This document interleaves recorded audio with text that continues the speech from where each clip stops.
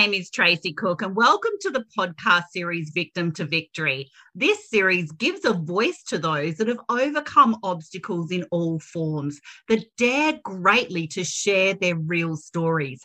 Amazing humans that have seen hope and risen above those adversities to become victorious, that now support and inspire others to do the same. And today we're giving a voice to Kathy McDaniel. Welcome to Victim to Victory. Well, thank you. Thank you for having me on. It's a treat. It's our pleasure. Now, before Kathy tells her story, I've got a few bits of information to share about Kathy, because she is a world changer, she is an inspirer, she is an empowerer, and she has a greater mission to achieve. And no doubt we'll be hearing bits about that during our interview today on Victim to Victory. And she was actually named #1 best-selling author by Amazon for her memoir entitled Misfit in Hell to Heaven Expat. I love that title, and I'd love to know how that came about as well. And it is an inspiring book, and it's lessons from a dark near-death experience and how to avoid hell in the afterlife. This is going to be powerful. It's going to be impactful. And Kathy, who are you and where does your story start? Well, I'm now a 75-year-old lady, so I have a very long history behind me. I've always been a survivor. My parents traveled a lot when we were young, so I was always the new kid in school. So I've had to kind of, even though I'm a shy person, step up on many occasions. It turns out that when I finally landed in, well, it was Santa Cruz, California, when I was in high school years, and I finally started pushing myself, and I was very interested in being on the newspaper and then the editor of the school book. So I've always had this love of writing. I got married young and had a couple of children. I had a baby who only lived 2 days, and that was probably the biggest disaster that had ever happened to me up until that point, and impacted me the rest of my life. As I got older, I was divorced. I eventually started my own property management company after working for 2 companies, and loved that because I got to help people find homes. And a friend of mine, when I was in my mid-50s, who I had been engaged to for 7 years, and we were still best of friends, but things didn't quite work out in the romance department, he asked me to be a caregiver for him. He found out he had leukemia. And that broke my heart thinking about that. He was just so young. And I said, he needed 2 caregivers to go to Seattle, Washington, and go to a research hospital. So I agreed to be a caretaker. One of them, he needed 2. So the 3 of us went up there, and what was supposed to be about a 2 or 3 month procedure turned into about 8 or 9 months. And the other caregiver broke her foot. So I ended up taking care of him and me and her, and he was in and out of the hospital. He'd be better, he'd be worse, and eventually he died. And I was just a wreck, physical, emotional wreck. And I caught a really bad flu that was going around, and it knocked me for a loop. I ended up in one of those emergency room, small facilities, but by the time I got there, there was no pulse. So they put me in an ambulance and took me to the hospital. And it turned out I had pneumonia, and it was slipping into something called ARDS, which is acute respiratory distress syndrome. That's usually what kills people when they have pneumonia. It's called complications of pneumonia. People who get SARS or even the COVID, that's what happened. It's lung failure. So they said there was nothing more they could do to me while I was awake. Anything more they had to do, they needed to put me into a coma. Not only that, but I couldn't hold my oxygen anymore, and I was slipping away. My family was all there. Everybody said, "Oh, you'll be fine, you'll be fine." And I just remember it was New Year's Eve, 1999. And I remember the ball dropping in Times Square and my dad waving goodbye to me. And the doctor said, "Don't worry, you won't remember a thing. You're just going to go into this coma. We don't want you pulling your tubes out, and you'll you'll be fine. You won't remember anything. I thought, oh, okay. So I went into this coma. It's like going to sleep, but I woke up somewhere. It was totally black. There was no sound, and I had no idea where I was. I just was afraid to move. I didn't know if I was standing on something or would bump into something. So what evolved, and it's very explicitly explained in my book, but the scene turned into this roiling reddish fog. It got very warm. I started hearing screams and moaning, and this horrible voice came out of the fog and said, "Do you know where you are?" That's powerful. I took a wild guess. I said, "Hell?" And this voice just boomed, this hideous laughter. And I turned, I was so frightened, and just ran into the darkness. This was hell.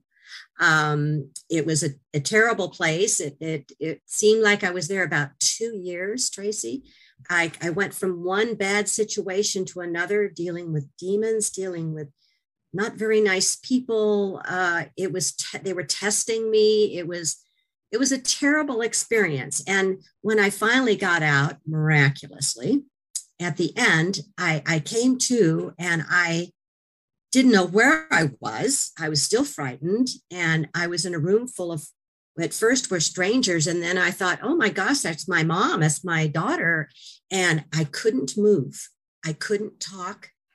And I didn't know what was going on. So my daughter comes over and says, "Mom, you've been in a coma for almost 3 weeks. We thought we'd lost you. You're back. You're safe. You can't move because I've lost all my muscle, what's called muscle memory, because I was down to 86 pounds. And so I was just skin and bone.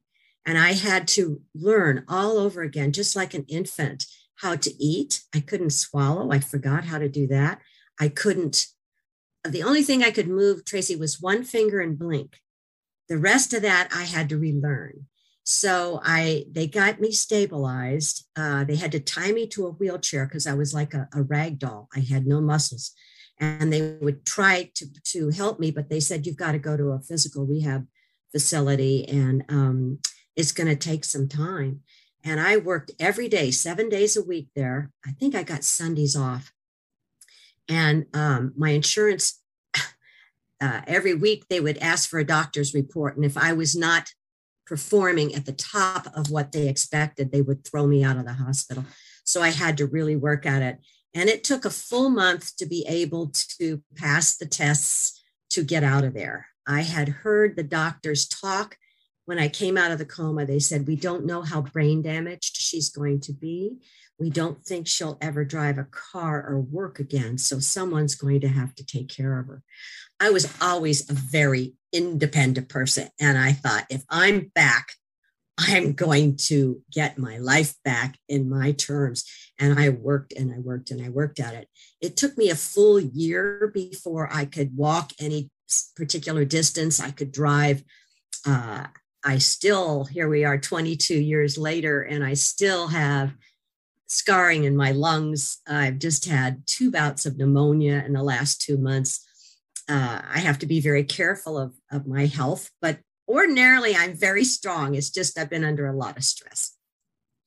So that's kind of where I am today. The thing that happened from the near-death experience was nobody wanted to hear it. My parents didn't want to hear it. My family didn't want to hear it. That I'd been to hell. I was a good Catholic girl. If I could go to hell, anybody could. The doctors said it was my imagination or a dream. And I says, "Wait a minute, you told me I wouldn't remember anything in that coma. It was impossible, physically impossible." They said, "Well, we don't know." I went to a therapist. She put PTSD, post-traumatic stress syndrome on it, and says, "I don't know how to help you on this." So I fumbled around for 10 years, reading every book I could find on near-death experiences, and finally found a group called IANS. That's the International Association of Near-Death Studies. They're all over the world. And I ended up at a meeting, and their their headquarters was in Seattle, which was only an hour away from me. So I went to several meetings. I was disappointed that I was so mad. Everybody else had all these wonderful, talks with God and angels and paradise. And I was slugging through hell. And I thought, what is going on? Well, it took a long time. And I found several different speakers, one in particular, Nancy Evans Bush, who also had a distressing, that's a euphemism for a hellish experience. And she is a very intelligent, very well read lady. And she spent many years herself trying to figure out. And the bottom line in her estimation is that people that have these distressing near-death experiences are brave souls. They are people that take on this experience to learn things and to bring back to others. So it was wonderful to figure out that I was not a damned soul. I was a brave soul. So that put a whole different spin on it. And I have spent the rest of my time now spreading the word in my book and on podcasts and through my group Ions, that I learned you don't have to go to hell. I learned that God isn't totally forgiving and non-judgmental Father, and we are all parts of God's soul.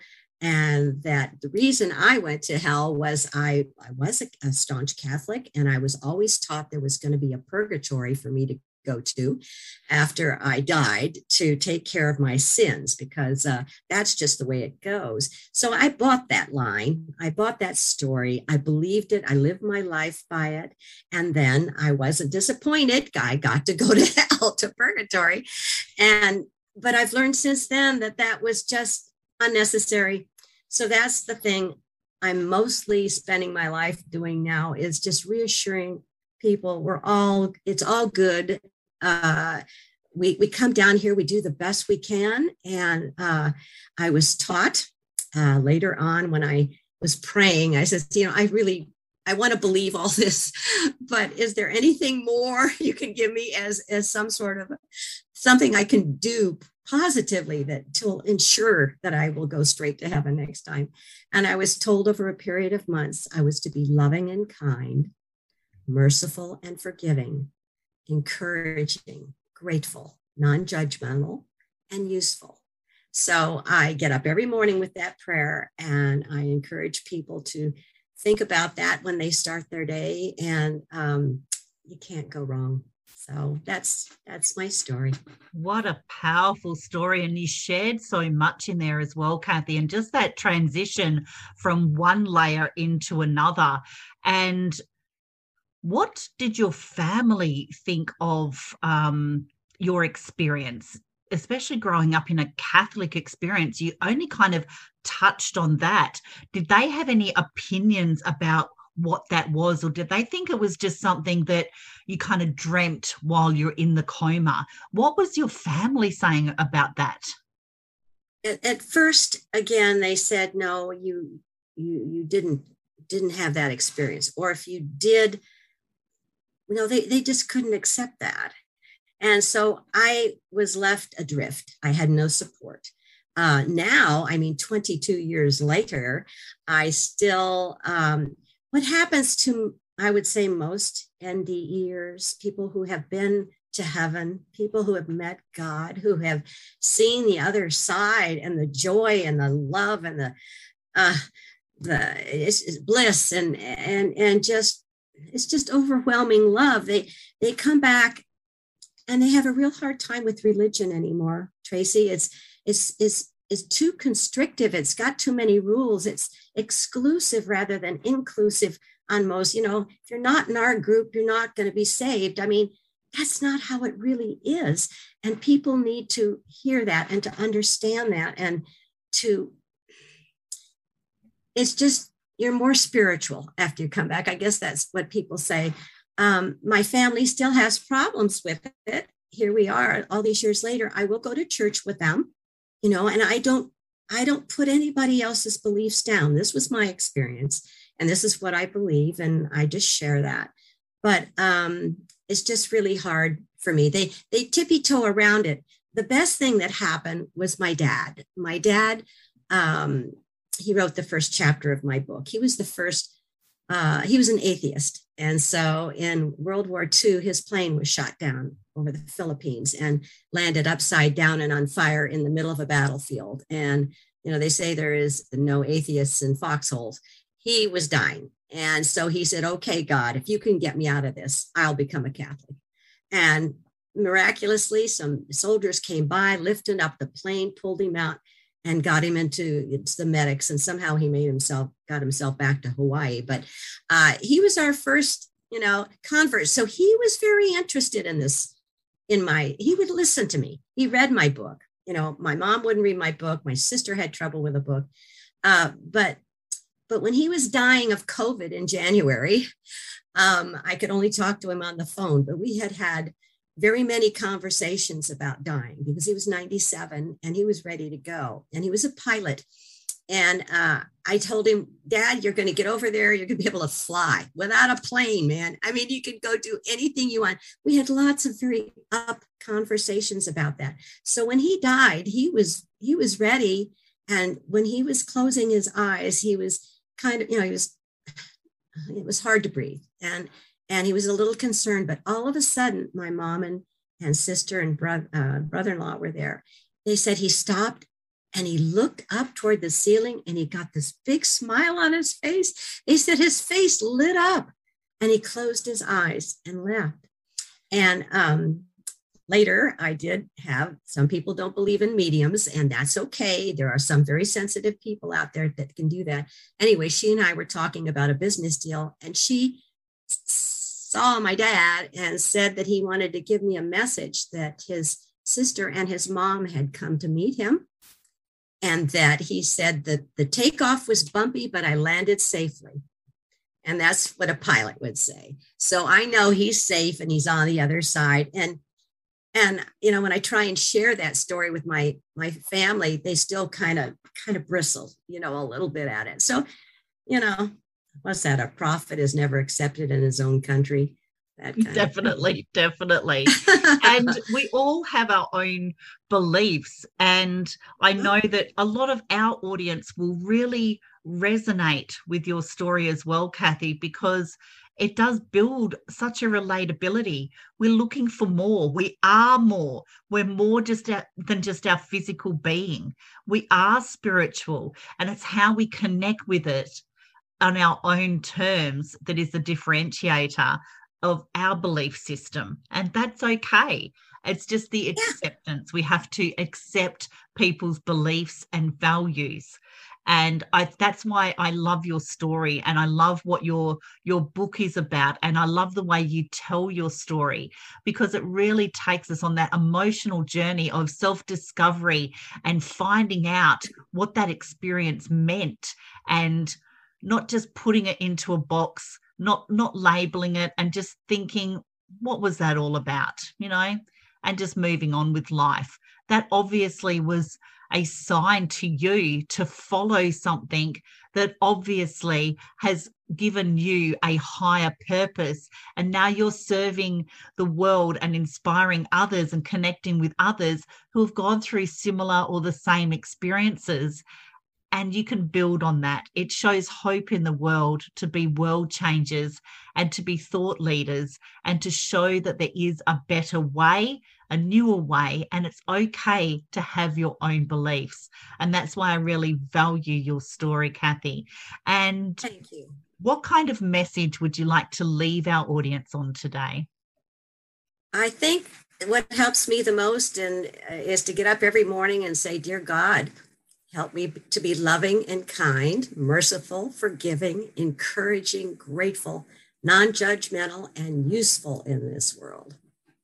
That is absolutely wonderful. Some great advice from Kathy McDaniel, our very special guest today on Victim to Victory.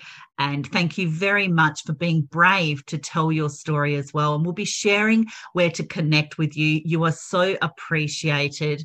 And you can find the Victim to Victory podcast series on YouTube, Apple, Spotify, and our Facebook group. Please share, subscribe, and comment to help be the change that the world needs. Let's build connection, just like Kathy showed us to do today. And let me leave you with a message of step into your story, figure out who you are, and do it on purpose. Thank you, Kathy. You're appreciated. Thank you. Thank you.